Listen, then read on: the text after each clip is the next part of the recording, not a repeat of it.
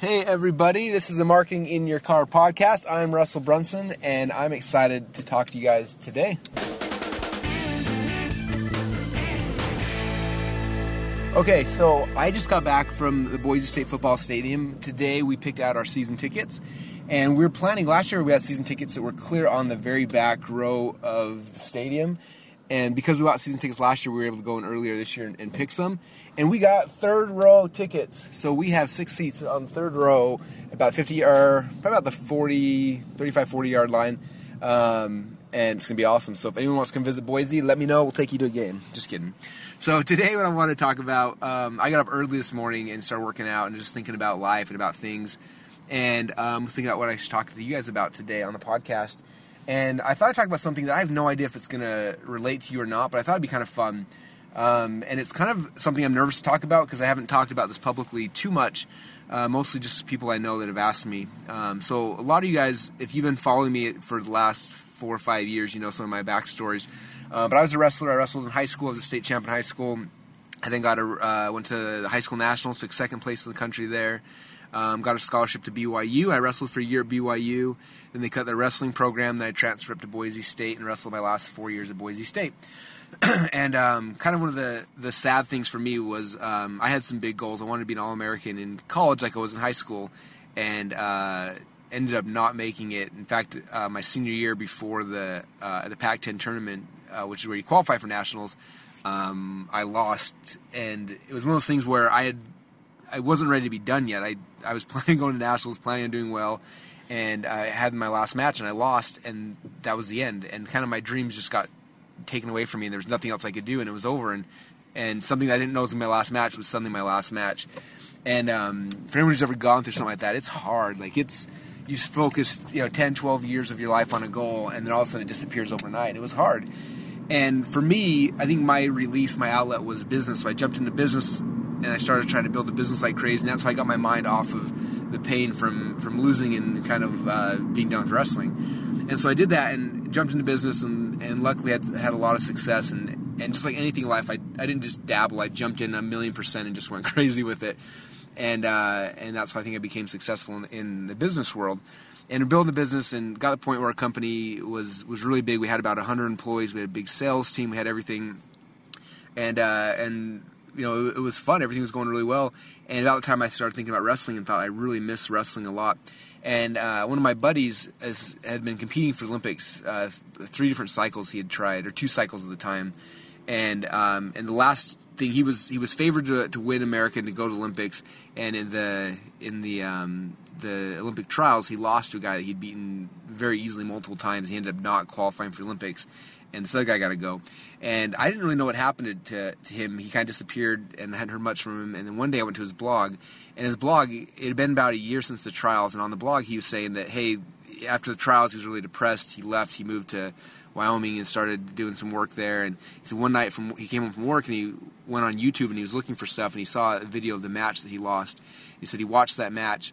And afterwards he started crying uncontrollably for hours. And he couldn't stop. And he said, I've got to try to do this Olympic thing one more time. And he said, basically, I'm trying to figure out a way to do this. If anyone has ideas or can help support me or whatever, let me know, and I want to try to compete again. So I read that blog post and just really touched by it.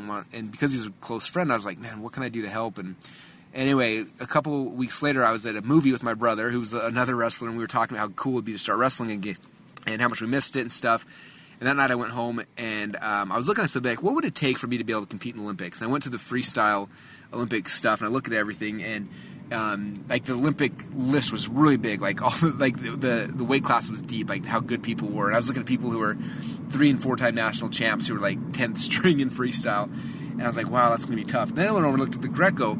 And Greco, traditionally Greco's a much harder and actually a much more fun type of wrestling, but in America, a lot of people don't wrestle Greco, and so I looked at the lineups in Greco, and the weights were not nearly as deep in America, which was interesting. And I knew some of the I knew a lot of the guys who were ranked in the top 2 or 3, and I thought, wow, this is kind of cool. I could do Greco. And what else was kind of cool is I actually knew the Olympic Greco coach. We were good friends. He used to coach my little brother. And so I decided, and I said, you know what? I'm going to try to compete for the Olympics, and I'm going to do it in Greco, and I think it'll be really fun. So next day I called up the Olympic Greco coach. His name's Ivan Ivanov, and I hadn't talked to him in like 10 years. I was like, hey, Ivan, I want to start wrestling again. I want to hire you to have you move to Boise and just train me. And he kind of laughed, said, Russell, I'm training the Olympic team. Everything's really good. I get paid a lot of money. I'm not interested. He said, maybe if you had a team or something, or more than just you. He's like, I don't want to get involved, and then 6 months later you decide you're not going to do the Olympics, and I'm out of a job. I said, okay, that makes sense. So instead of giving up, I hung up the phone, and then I started thinking. I said, you know what? If I'm going to really do this, I should go get a team of people. So the first person I called up was Justin, my friend who had lost in the Olympic trials. And I called and left a message for him. He called me back a few hours later and I said, Justin, I've got a crazy idea you're not going to believe, but I want to compete for Olympics, and I want you to move out here to Boise and train with me, and I think we should get a gym and bring up a bunch of guys, and if we have a bunch of guys, I think we can convince Yvonne to come out here and coach us, and what do you think? And he kind of smiled on the phone. He said, I'm in, let's do it. And I don't think I'd even told my wife at this time what was happening. This is like on a Friday. So Justin and his wife jump in a car from Montana or Wyoming or wherever they're at, drove like 8 or 9 hours. The next day they're at our house, and my wife's sitting here she's like, you told me that was like 6 hours ago. Now these guys are in our house talking about starting an Olympic club. Are you really doing this? And I said, let's do it. I'm in 100%. And so so Justin moved up here. We launched the club. He called a bunch of people he knew. They moved up as well. We created some jobs for these guys so they could make money while they were here. After we had a bunch of people, we called Yvonne up, flew him up. He saw everything, made him an offer. He moved to Boise, and that was kind of where we were going. And for about 7 or 8 months, it was one of the most amazing experiences I've ever been through. We had our own Olympic team here in Idaho. We had our own facility, had our own mats. We were training every day. It was so much fun, and I was having just the greatest time of my life. And I think I was getting to the point where I was doing really well. I remember in December time, I was wrestling the guy who actually ended up taking second place in Olympic trials. I wrestled him and I actually beat him for the first time. And I was like, this is amazing. I'm not that far away from the goal. And we still have like 2 more years before the Olympics. And again, that's in December. And I was just fired up, really excited for this whole thing. And then what happened after that was kind of crazy. It was a whirlwind of events. In January, and again, I haven't told this story really publicly, but here it is. So in January, about the 15th of January, one day, we're at the office, everything's cranking, and all of a sudden, one of my programmers comes in and say, hey, all of our sales are failing. I said, what? And a few minutes later, the call center guys run up like, hey, we're trying to build people a credit card. All of our credit cards are failing. And we looked, and I couldn't figure out what happened. Our merchant accounts weren't working. So I called our merchant account provider, and we had 16 different merchant accounts with them, and they had shut down every single one of them without any kind of warning. And if you can imagine the time, we had 100 employees. Our overhead was north of $600,000 a month, which means I'd have made $600,000 before we broke even. And all of a sudden, we had no ability to process money. People wanted to give us money. People wanted to buy our stuff, but we couldn't process their money. And it took 2 days before I could get someone on the phone to actually to tell me what was wrong. And basically what happened is this is the time, for those who are familiar with what happened, anybody who was doing any kind of like continuity-based offers all got shut down. I think PowerPay shut down like 300 or 400 merchants overnight without any kind of warning. And so it took us 3 days to find out what happened. After that, they turned our merchant accounts back on. They put us on 100% reserve. So we were scrambling. So in the next 7 days, we made $200,000. And PowerPay had 100% reserve, which means they wouldn't give us any of that money. We kept calling them and begging them. And finally, after about 7 to 10 days, they said, okay, we'll take you off reserve. We'll put you back in normal 10% reserve because you've proven you're a legitimate vendor. And as soon as they did that, and they said, but we're going to keep your $200,000 you just processed in reserve. Which means that $200,000 was made, I couldn't use to pay salaries or anything. And it was just thing after thing after thing like that.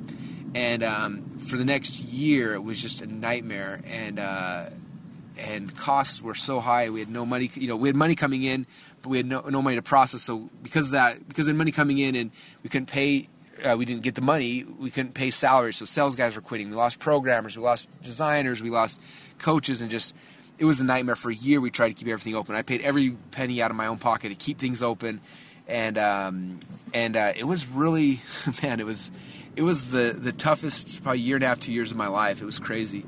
And eventually ended with us shutting down the call center completely. The wrestling team, basically I was paying for it out of my pocket, my personal pocket, because the business couldn't support it at that time.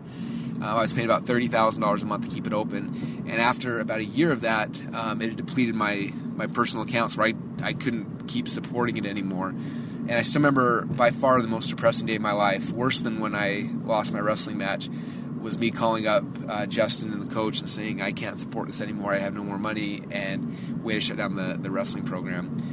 And that's all, from one December to next December.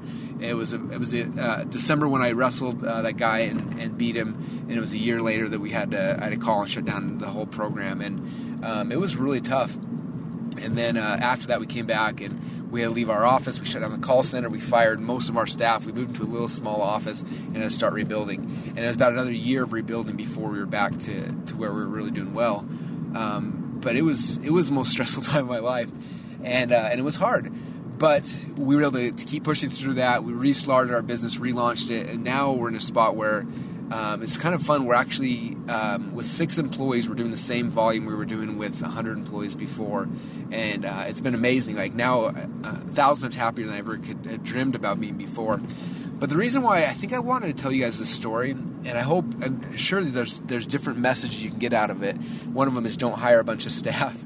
Another one is being diverse with your merchant accounts. Make sure for any product you have, make sure you have at least 2 different merchant accounts and 2 different banks. I can't tell you how many people I know that have gotten merchant accounts shut down.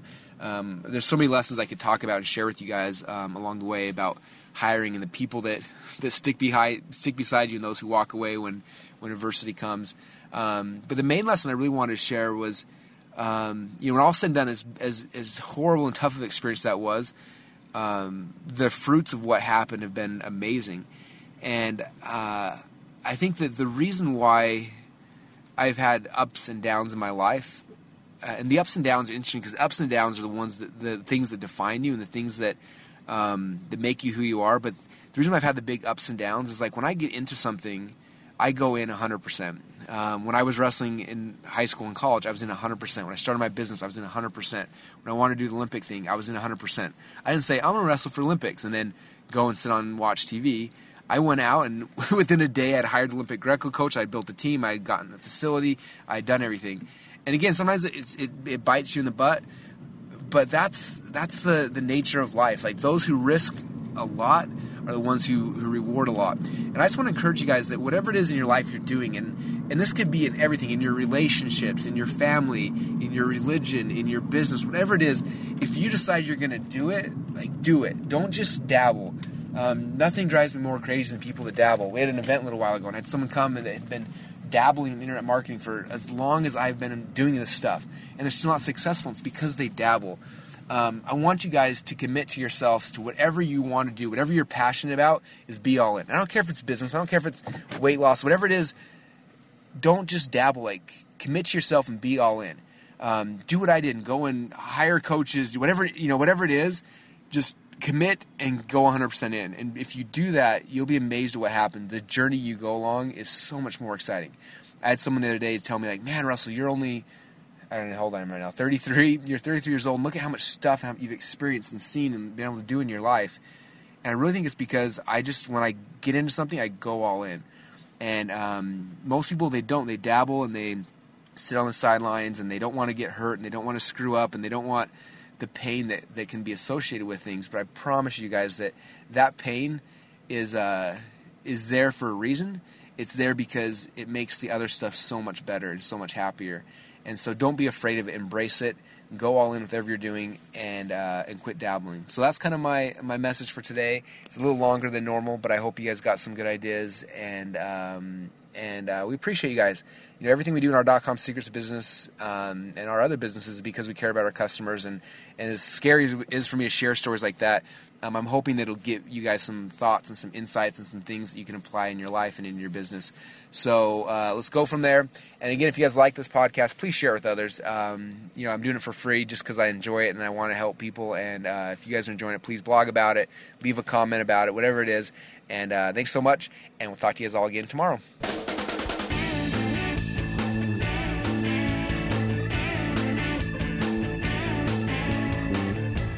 You're listening to Marketing in Your Car with Russell Brunson, the best podcast to help you easily launch and grow your own online business. So grab the wheel, get in gear, and market in your car. In your car, it's a proven technique. In your car, every week. In your car, make a perfect plan. Let's get you equipped, give you the tips to market in the fast lane.